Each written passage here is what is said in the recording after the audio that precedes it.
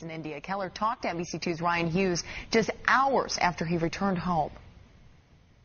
Matt Keller's pictures of his mission trip to India are nothing like the ones that have flashed on television screens the past 2 days. His show, Good Times. News reports show bad. It's a tragedy. It's a reminder for me that we're not living in a spiritually neutral time.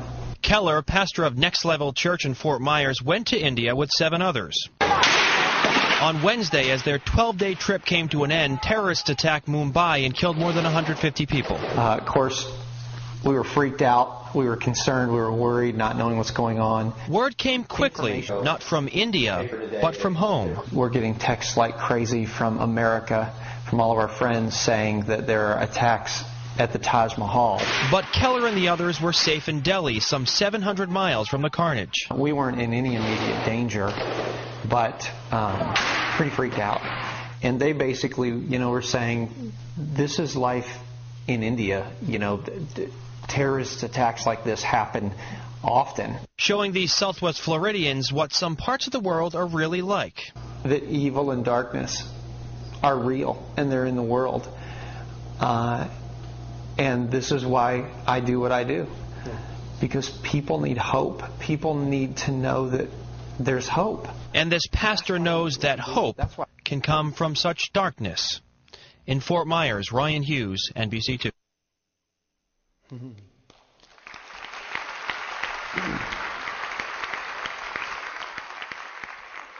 So we're back from India, and not without any sort of small amount of fanfare, I guess, huh? It was cool. As we were pulling out of the airport, the reporter from NBC called my wife's cell phone, and they said, we want to do a story on your team. And we said, okay, I haven't slept in like 2 days or whatever. Come on over. So I went home and took a shower because I needed to do that really bad. And then the news crew showed up, and I'm like, I don't even know where I am, but it was awesome. And what a great opportunity to talk about hope to our community. So that was really cool. But we are back, and let me just say this: what a trip! Wow, what a 12 days. We as a team want to thank you, all of you, hundreds of you I know who are praying for us, who are following with the blog and tracking with us. There were 8 of us on our team total that went from here, 6 from Next Level Church, and then Marguerite Demos had a friend who lives in Puerto Rico. Who was actually born Indian, and so she had never been back to India, so she joined our team. Her name's Ashana, and she's amazing follower of Jesus. And then we took another guy, Pastor Mark Goodman, who pastors Christ Community Ministries in Estero, Florida, just south of here. And so Mark went with us as well. So the team of us, there were 8 of us total on the team, and let me just say this: we were never in any real danger concerning the terrorist stuff. That happened in Mumbai. We were in Delhi when that hit, and it was like 4:30 in the morning our time. In Delhi when Mark and I got a knock on the door from 2 of the ladies on our team, and they said, Americans are texting us like crazy. And so we turned on the TV. We were getting ready to wake up that day to drive to the Taj Mahal, which is about 4 hours from where we were there in Delhi, to a city called Agra. And so we turned on the TV, and it says, Terror at the Taj. And we were freaking out. But it's a different Taj. Apparently in India, the word Taj is kind of like the word grand here. So to say that there was a bombing at the Taj Mahal Hotel is basically like saying there's a bombing at the Grand Hotel here in America. Well, that could be 50 different hotels, whatever. So it would be equivalent to a terrorist attack in New York and your friends calling you saying, are you okay? Yeah, we're fine. Here in Fort Myers, we're okay. So we were never in any immediate danger except for the traffic. Oh my goodness. Okay, number one, they drive on the wrong side of the road, and it is nutty like the professor. I mean, it's crazy. It's crazy. To say that traffic there is unbelievable is an understatement of the century. I'm telling you, there were like 1,000 near misses going on all over. Okay, like on our bus, we have a driver, and then you have an assistant driver. And the assistant driver, his whole job is to stand in the doorway of the bus. If the driver's on this side, he's on this side. He hangs out the doorway and yells to the driver if he's going to hit anything on the left side of the bus. Okay, so we worked with a ministry over there called Christ for India. And Christ for India is one of the missionaries that we support, Jameson and Johnson Titus. And it was founded by their father and mother, Dr. P.J. Titus and Mary Titus, some 25 or more years ago. And Dr. Titus was here in Texas and had an amazing job, well-paying job, and felt the Lord speak to him to go back to India, a land of 1 billion people, and move to a state that he had not been from originally or where he grew up, and to start this ministry to minister to the 1 billion people in India. And so we went to Christ for India. We were on their campus. What an incredible place. One of the major reasons we were there was to shoot 5 videos to help Christ for India promote their ministry here in the United States, to help them promote their ministry in Australia and in the United Kingdom. And so each of those 5 videos is going to highlight the 5 different areas of ministry that Christ for India offers. The first one is their seminary or church planting. They have about 130 students living on campus in their seminary, where they're training them in the things of the Word and in ministry. And the majority of those 130 seminary students will be sent out in the next 2 or 3 years to plant churches. And of course, you guys know that's close to our heart.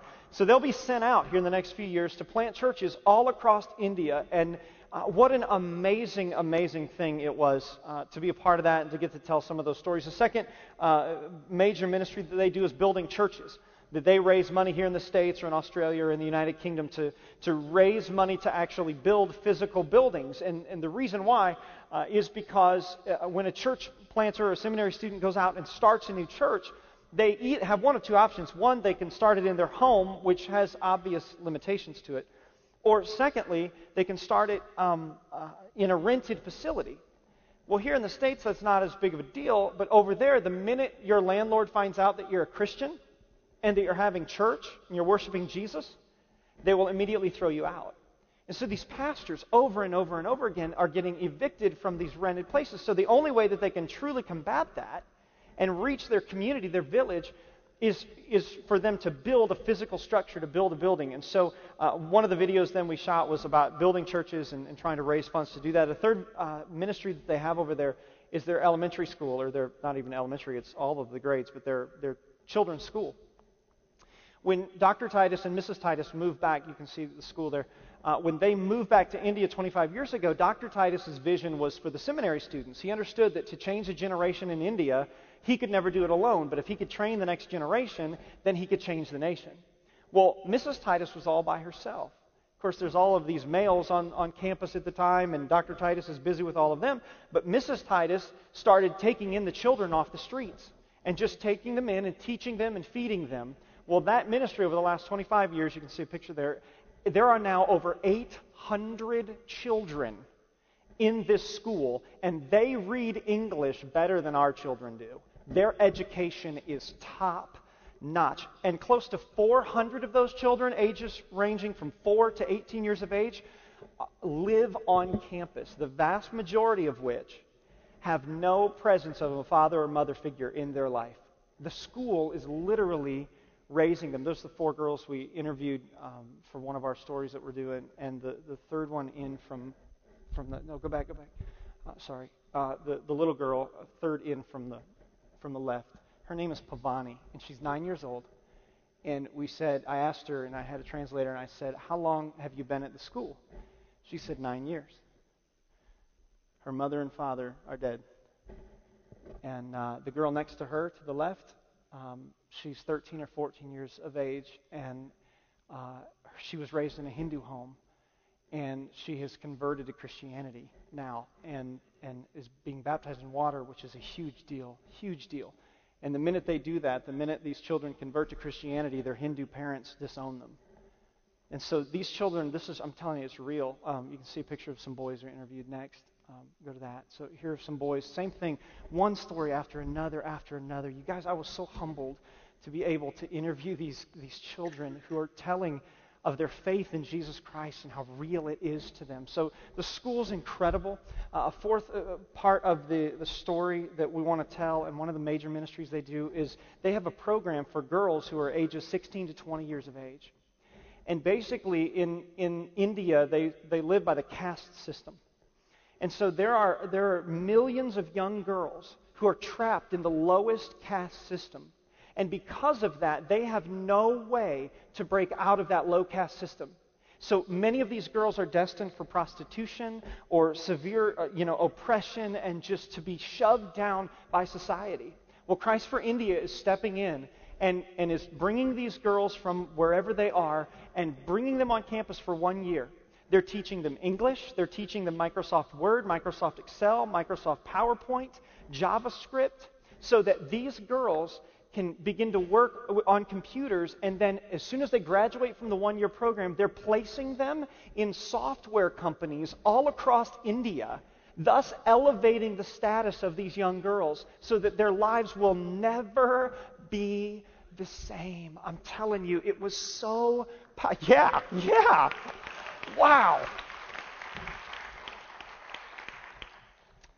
The fifth major ministry that they do is the medical and humanitarian aid, and that's the fifth story we wanted to tell. They have a hospital right on campus, and then we were able to travel one morning into one of the villages nearby, probably 15 minutes or so away.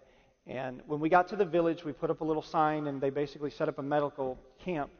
And there were 5,000 people living in 500 homes within about a 5-mile radius of where we were. None of those 5,000 people have any access to any sort of health care whatsoever. None.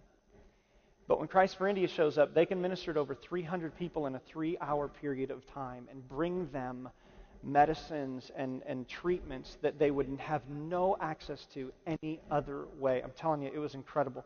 We got to speak at a pastor's conference as well. While we were there were about 125 pastors that came in, joined the seminary students.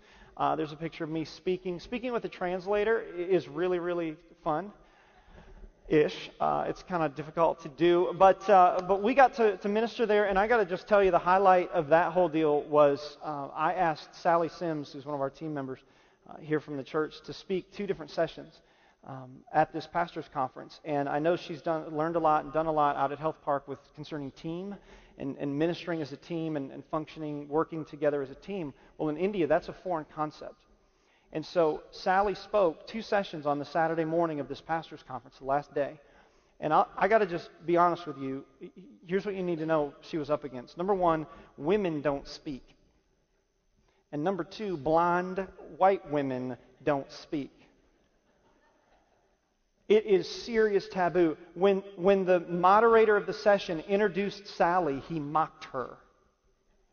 And she gets up there like a stinking champ and knocks it. They're still looking for the baseball because she hit it that far out of the park. She nailed it. She nailed it. I was so proud of Sally. So at the end of the first session, the moderator stands up after she's done talking about team, and she looks at the life of Moses and how he used team and the whole deal.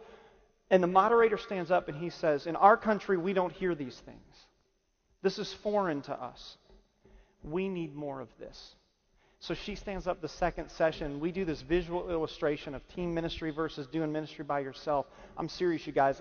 It knocked them flat. It was so awesome. And Sally, I'm so proud of you. Well done. She was a rock star. Just a rock star. We got to speak in several churches while we were there as well. And on Sunday morning, just throw that picture up there of the front of the church. You'll see it here in a second. They took us by bus a long way. That's the campus there. It's number 10. Go to number 10. That's the front entrance to Christ for India. But I got to speak in this one church, and when I walked in, it was like a 15 by 30. Yeah, that's it right there. A 15 by 30 building. This is Nicole, one of our team members, in the church, and you can see. This is from the front toward the back. Look at those little kids worshiping. Just incredible, incredible. And they have one instrument, the bongo drums. And basically, they sing in Telugu. So we get there, and when we walk in, the doorway's like 5 feet high. And all week long, they're saying to me, watch your head, because I'm a big, tall guy. And they're like, watch your head. So we come walking into this church, and it was myself and Nicole and Ashana from Puerto Rico. She was there too. And so I got to be honest with you. When I came in for Sunday morning church, I was pretty freaked out. I was out of my element. And it was just not at all what I was expecting. And there were about 30 adults and 20 children in the room. And they sat us down in the front because they wanted to honor us. And so Mrs. Titus was sitting here next to me who's about a 4 foot tall lady in her 80s, and founded Christ for India, myself, and then Ishana was next to me, and Nicole was shooting video. And I'm telling you, I was just in knots. I mean, I was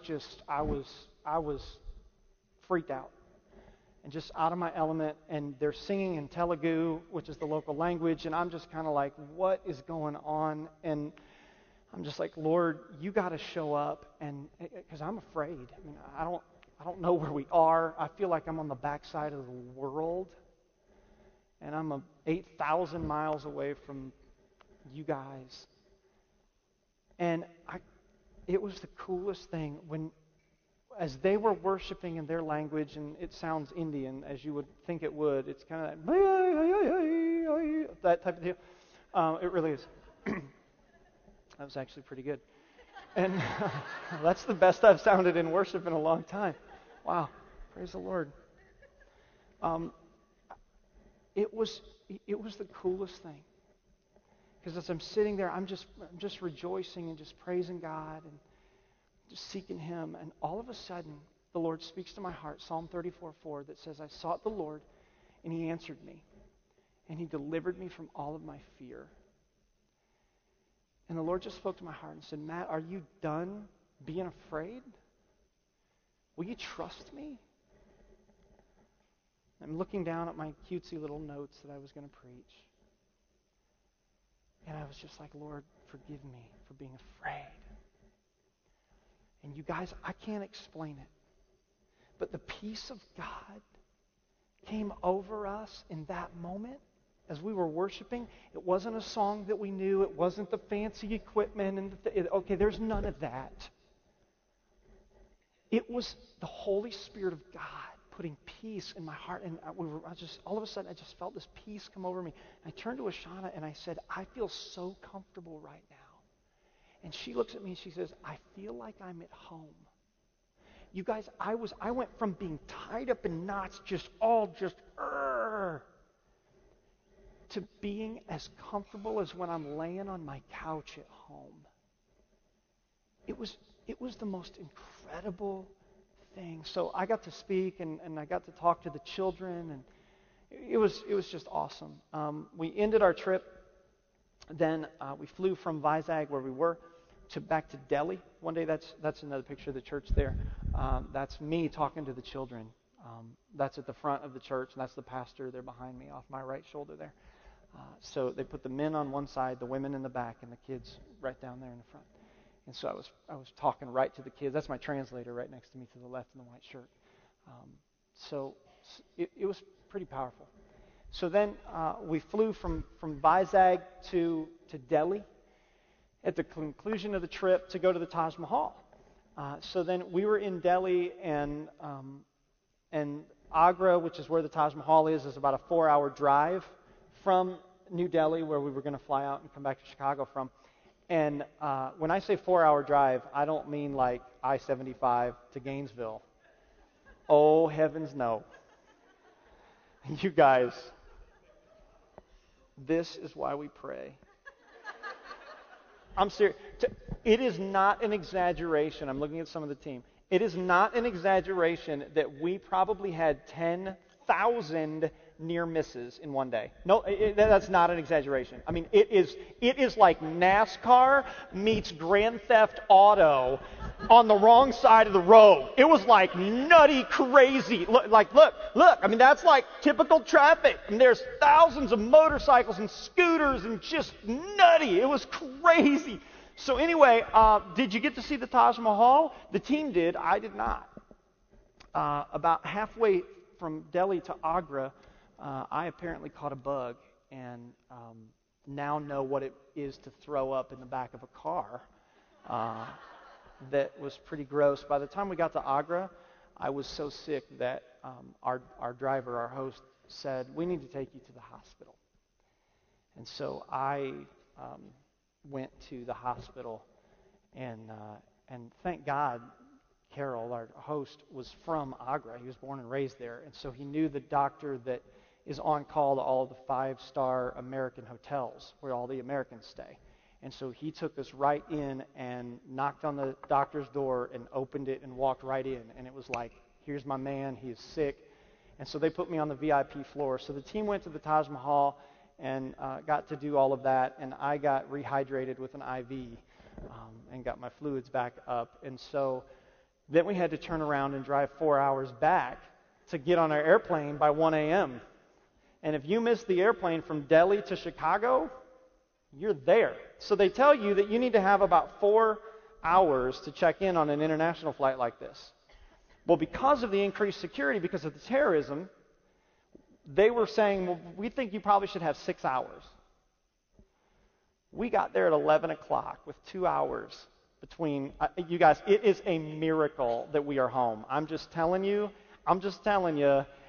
We had to go back to our hotel and get our luggage and then go to the airport and then check in. And I'm all like weak. And thank God we had Millie, who was a nurse with us.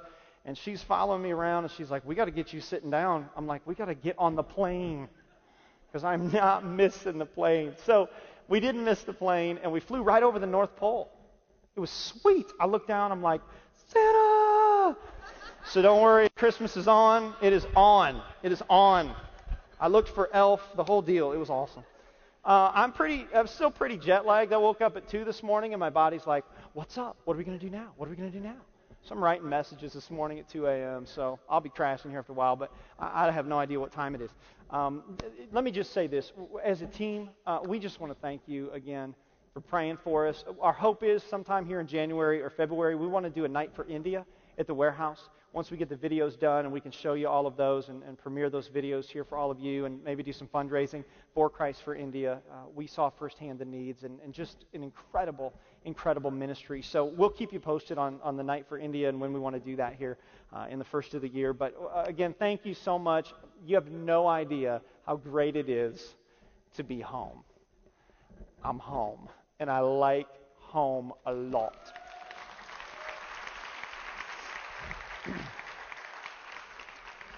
So I get back, and it's like the most wonderful time of the year. And I'm walking around. We're going to Christmas tree. I'm like, what is happening? And it's Christmas time, isn't it? And for a lot of us, hopefully that's a good thing. But maybe some of us already are like, this is not the most wonderful time of the year. And I just hope I can survive this. Well, this morning, I don't want to preach as much as I just want to talk to us for a few minutes. Because we are right on the edge of December the 1st. We're right on the edge of the Christmas season, just going into high gear. And I want to talk to us today about our Christmas survival guide. Because it's supposed to be the most wonderful time of the year, but the reality is for most all of us probably, to some degree, we would say that it's not. I mean, some of us already are dreading it, aren't we? I mean, we're looking around and we're thinking about the shopping and the planning and the credit cards and the parties and the presents and everything's got to be perfect for the mother-in-law and the decorations and the cookies. And for most of us, by the end of it, we just want it to be over, right? We're just like, you know what? Just forget the holidays. I just want to get through it. But here's my question to us this morning. What if it didn't have to be this way? What if Christmas could be different for us?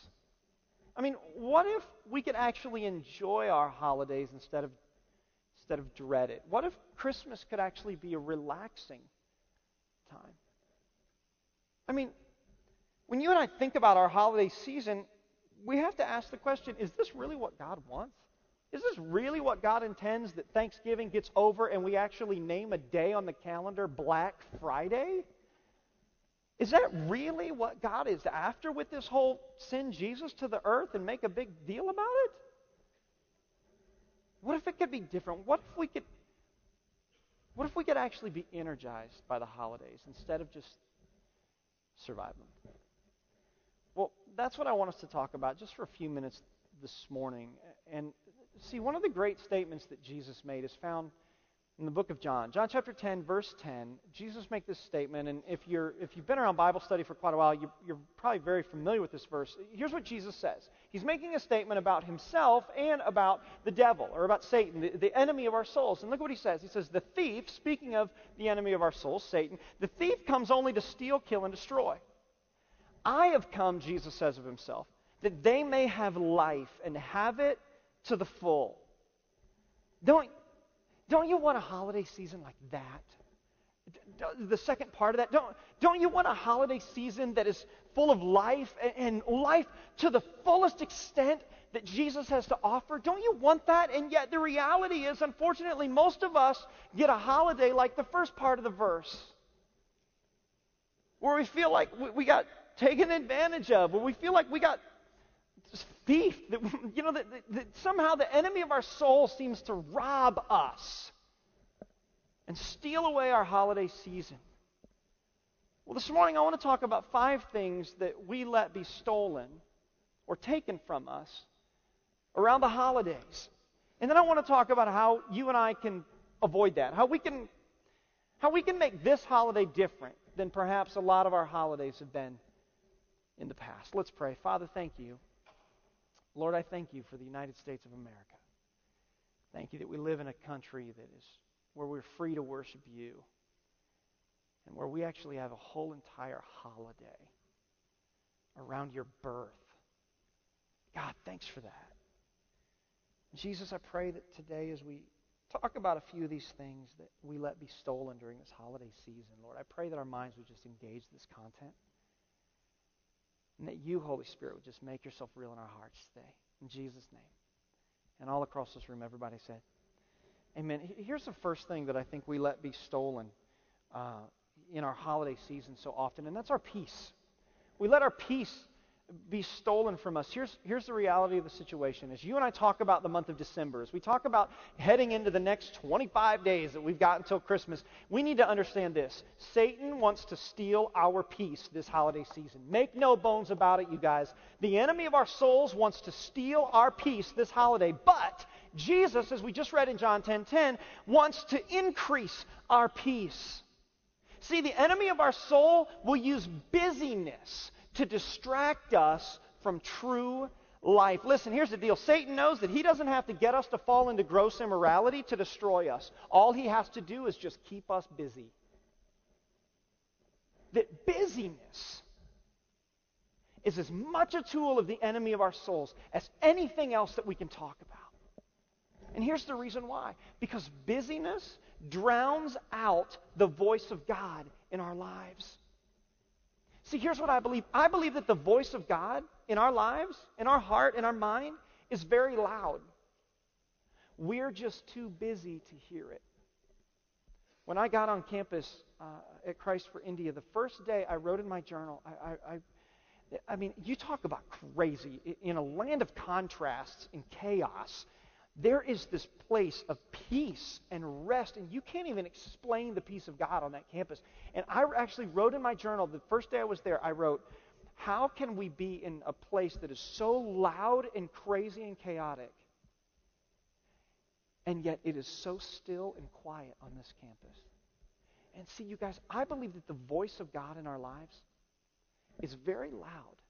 The problem is, most of us are just too busy to be able to hear it. So here's what I think. I think that rest and peace need to be a focused priority of our holiday schedule this year. I often look at the 52 weeks of my year as it's kind of a marathon, that every couple of weeks is like a mile. Well, every so often in this marathon of a year of life, you get water stops. You get these built-in moments of time where you get to pull away from your life. You get to pull away from the hecticness and busyness of your life. And you actually get to take a break. You get to take a breather. You get to have a water stop where you throw a cup of cold water in your face and you drink the other cup of cold water. And then you get back in the race. Well, here's what I think. I think that's exactly what God would want our holiday season this year to be. It's a water stop for our soul where you and I pause and we prioritize rest and peace. See, Christmas can be one of those water stops, but we've got to be careful that we don't so overprogram our holidays that we miss it and we go back into 2009 thirsty again. We only get a few of these water stops every year, and we've got to make the most of it. So here's what I think that means. I think that means we got to get a plan. We got to get a plan for our holiday season ahead of time. And that plan needs to include some alone time. Plain and simple. I don't know about you. I'm a people person, and so I love people. I love being around people. People energize me. I mean, I'll meet somebody, and I'm like, you know, we're best friends. Honey, look, we got new best friends. She's like, we don't have new best friends. We don't have new best friends. I'm like, yeah, we do. He totally, we agreed. But for me, I'm one of those high-low personalities where, I can take people so long, and then it's like, I need some quiet. I need some stillness. And a couple of Christmases ago, we were doing the whole family together, 24/7, everybody sleeping on floors and couches and the whole deal. And it was like, like the 8th day or something, just horrible. And I can remember saying, wonderful. It was wonderful. Your family's wonderful. It was wonderful.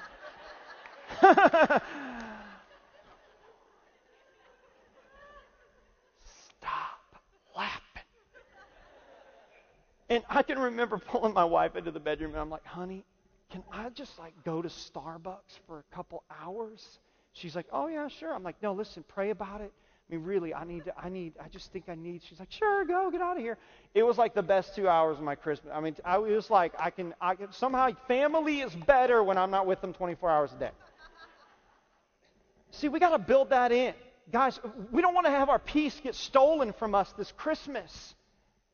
And let's be honest, the best way for us not to lose our peace this holiday season is to wait on the Lord, is to spend time in His presence. The prophet Isaiah talked about it. Look at what he said in Isaiah chapter 40, verse 28. Do you not know? Have you not heard? The Lord is the everlasting God, the creator of the ends of the earth. Look at this part. He will not grow tired or weary. In His understanding, no one can fathom. He says, listen, God is not like you. God doesn't get worn out. God doesn't grow tired and weary. Don't worry. You can come to Him and He will restore you. Verse 29, He gives strength to the weary. That's good news this holiday, isn't it? And increases the power of the weak. Man, if you feel weak already going into the holiday, trust me, there's power in the Lord available for you this morning. Verse 30, even youths, even us young bucks who think we have endless energy, even youths grow tired and weary. And young men stumble and fall. Verse 31, look at this. But those who hope in the Lord, another translation says, those who wait upon the Lord will renew their strength. They'll soar on wings like eagles. They'll run and not grow weary. They'll walk and not be faint. Listen, the best way for us to not lose our peace this holiday season is to wait upon the Lord. It's to say, God, I'm not going to overprogram the holidays. I'm going to prioritize and plan some me time with you. One-on-one, me and Jesus, mano a mano. Let's do this thing because, God, I'm going to lose my peace otherwise. And that's not what God wants for a holiday season. Here's the second thing that we can allow to be stolen around the holidays, and that's our time.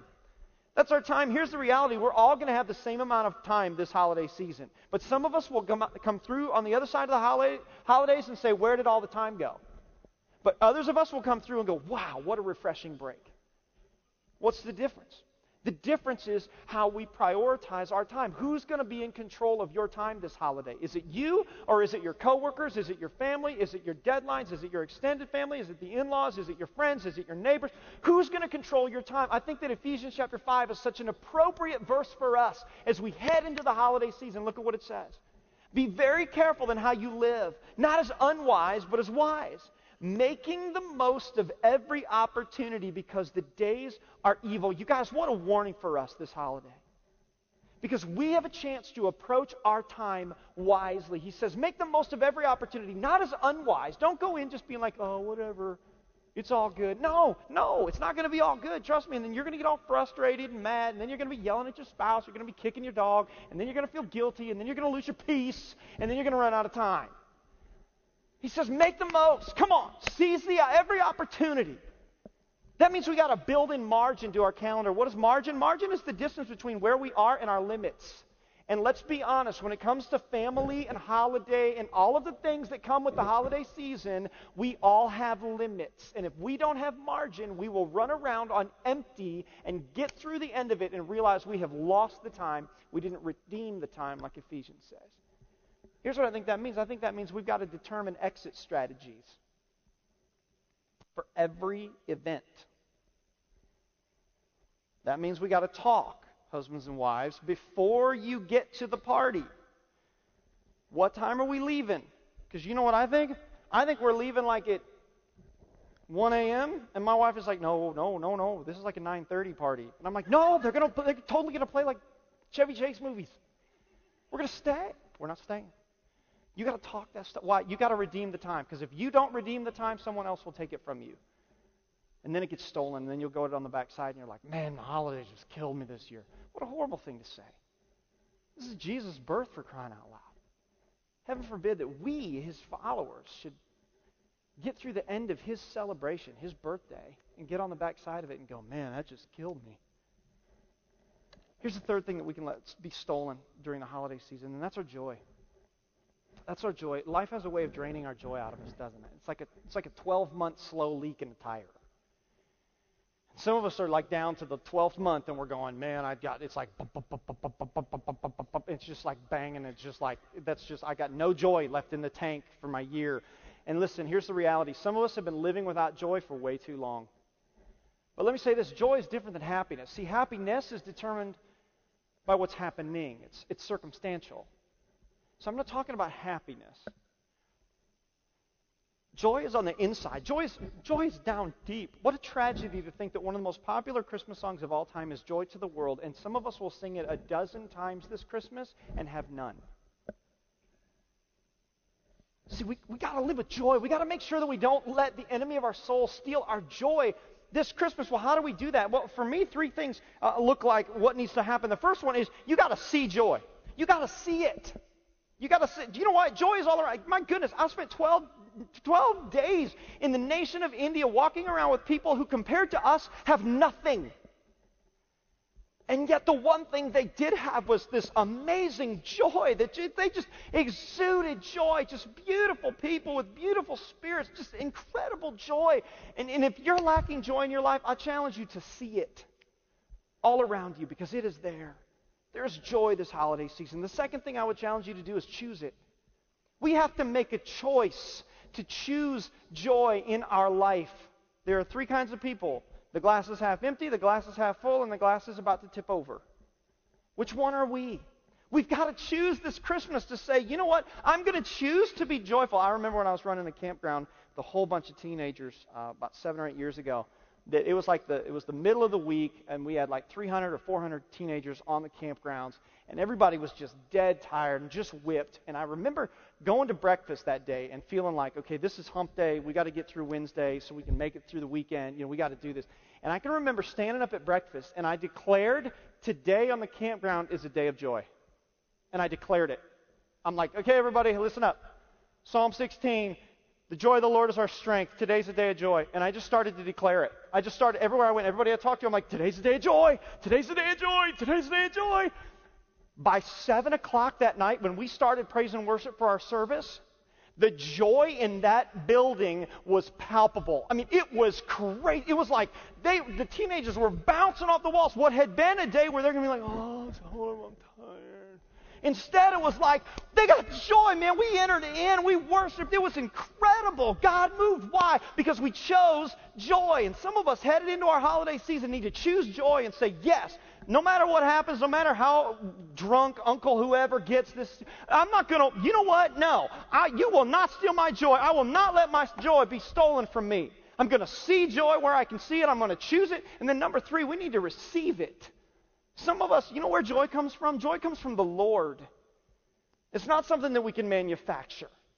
It's something that lives deep within us. It's not happiness based on happening. It's joy on the inside from the Holy Spirit. And I just believe that some of us are empty when it comes to our joy tank. And I just want to pray for you before we leave today that God's joy, the joy of the Holy Spirit, the joy of the Lord will be our strength, the Bible says. And we just need to receive it. And we're going to do that in a few minutes. I'm going to just pray, and I just believe God's going to fill some of us because we need that. Here's a fourth thing that we can let be stolen in our holiday season. Number 4 is family. It's entirely possible that we can get so into family gatherings that we don't actually spend time with our family. We don't actually spend time with those who matter most to us. Listen, what if our kids could get every new toy on the market this year, but don't get the one thing that can't be bought? Us, truly present. See, you guys, we got to fight for those precious moments with our family this year. Maybe that looks like finding some new traditions or reviving some old traditions with our kids or with our grandkids, with our nieces or nephews, with our family members that matter most to us. And then it's about us making those memories that will last a lifetime. See, more than toys and parties and the trappings of the holiday season, our kids, our grandkids, our nieces and nephews, they need us this Christmas. More than anything else, they need us. And let me just challenge each and every one of us listening today to be present this year. Turn off the email. Turn off the phone. Turn off the internet and the TV and lay down on the floor and be completely present with your family. Because if you're off in the other room checking email or checking the internet or watching TV somewhere, that's all fine and good, but that stuff won't last forever. It'll be those few precious moments of time, those snapshots of time this holiday, where you go, there was a moment with me and my kids right there, and I was completely present. I want to challenge you as your pastor. Be completely present this holiday season. And the final thing that we can let get stolen this Christmas is money. It's money. And can I get a better amen? Let me ask you a question. What's the most impactful gift that you've ever been given at Christmas? When you think of, man, that Christmas present that just, wow, yes. What is that? There's a good chance that each and every one of us thinking about whatever present it is, that it has nothing to do with how much that present cost. And if it does, if it was a very expensive gift, there's a good chance, though, that the reason why it matters so much is not because it costs so much, but because there was some sort of relational tie to it. I'll give you an illustration of this. I have in my home that I received a few Christmases ago what you would consider to be the ugliest blanket you've ever seen. I mean, it is, my wife is like, that is the ugliest. I mean, really, sometimes when I get cold, I'll put it on our bed, and she's like, get that thing out of here. It's nasty. But see, a few years ago, my mom took all of my Little League football and my Little League baseball uniforms that she had kept through my childhood, and she took them to a seamstress and my karate belt, and she sewed them into this huge blanket that in my dad's college, my dad played basketball in college, and his college basketball jersey is in the middle. And then there's all of these, my football and my baseball and not hockey. I didn't play hockey. Come on. You kidding me? 2 words, pretty boy. I didn't play hockey. My yellow belt from my karate was up there. And to you would look on and go, dude, that, again, yeah, that's hideous. But to me, it has so much value. And the truth is, it didn't cost much. See, here's what I want to say, and let me just speak pastorally here for a sec. We must refuse to spend crazy amounts of money this Christmas, especially in light of the economy and all that's going on. Guys, it's just not worth it. It's just not. It's just, here's a practical strategy on a money side of things. You ready for this? Okay, get on a budget and stay on it. Every Christmas, here's what my wife and I do. We make a list of every person that we need to buy for, every present that we need to buy, and then the amount that we're going to spend on them. Okay, listen, get on a budget for your Christmas spending, and then here's what I would recommend. In light of the economy, deduct it by 10%. So if you're going to spend $40 on that person, take $4 off and make it $36. And then here's the key. Don't go over. No matter what. You know why? Because it's just not that important. Listen, if you can find one for $45, you can probably find one similar for $36. But the difference is huge when you multiply that times all of your gifts. Get on a budget. Here's a second thought I would say concerning not letting your money get stolen this holiday. Refuse to go in debt for Christmas this year. I'm always blown away at the statistics that say that so many Americans go into debt every Christmas, and by January, February, March, they're still paying off Christmas debt. Are you kidding me? My kids end up playing with the boxes more than they play with the toys. And we're going to put stress and strain because we're in debt to buy them toys they don't play with? We just don't have to do that. The third thought, get creative. Some of the best presents are the creative ones that don't have to cost a lot of money. And just in case you need this, right here, here's your permission statement. Ready? Cheap presents are forgivable. It's true. You walk in with the $5 tin of peanuts and everybody else has got $30 gifts. For like 10 seconds, people are like, what is up with the peanut guy? After that, nobody cares. Nobody cares. And you're up like $25 on everybody. You're like, peanut guy rules. What's up now? Right? Yeah, who cares? Cheap presents are forgivable. I say we have a cheap present Christmas. Who can bring the worst, cheapest present to the party? Bring it. I'm just telling you. I'm just telling you. Okay, here's the deal. We have two choices going into the holiday. We can dread it, we can survive it, and we can let the enemy of our souls steal our peace, steal our time, steal our joy, steal our family moments, and steal our money. Or we can determine right now, today, on the front end of the holidays, that we're going to redeem this time. We're going to make the most of this opportunity to get a water stop and just build in times where we can meet with God and where we can have exit strategies at parties and we can save money instead of spending like crazy and going into debt. We can redeem the time today. That's a choice we can make today that a month from now we'll thank ourselves for doing. That's my challenge to us today. Can we stand together this morning? As we close this morning, I just want to offer a word of prayer for us. And I mentioned a few minutes ago about this whole joy thing. And I just believe that there are some of us who are here today, and that's you, man. Your joy tank is empty. And you're feeling it. You're wearing it. And you know what? All of your friends, family, and coworkers know that your joy tank is empty. They just don't know how to say it to you. You know what your wife wants for you for Christmas more than anything else? Peace, time, joy. To be completely all present there with the family. And to see you not wearing the stress of money, husbands. That's what your wife wants for you for Christmas. Husbands, let me just challenge you to take the lead in your family to say, this is how we're going to navigate the holidays. This is how we're going to do it. So, do you need a touch of joy today? Because I just want to pray for you and then we're going to dismiss. Can we bow our heads just for a second across this room? If you're here today and you would just be willing to say, Matt, my joy tank is empty. Bro, I'm feeling it. I just want to pray for you. Will you just slip your hand up real quick? Awesome. Wow. Across the room. Great. Wow. Awesome. Awesome. God, you see these hands that are being raised, Lord. Just keep them up. Just keep them up as a sign of receiving from the Lord. God, you see our hands are raised right now. Father, we've come into this place today at the end of a long holiday weekend already, headed into a long month of holiday. And God, you see that inside of us, Lord, we're empty. Lord, we're empty. Lord, we don't have the joy and the peace of the Lord that we want. And Father, I pray right now by the power of your Holy Spirit in some sort of supernatural way, God, that we don't even fully understand, but we just trust and know is real. We pray that you would just infill us, God, with this fresh infusion of joy.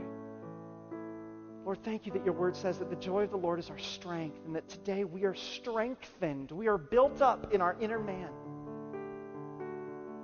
by the joy of the Lord. And Father, I pray that you would give us courage to fight against the enemy of our souls this Christmas, who would try and steal, kill, and destroy, would try and rob us of our peace, would try and rob us of our time, would try and rob us of our joy and our family moments and our money.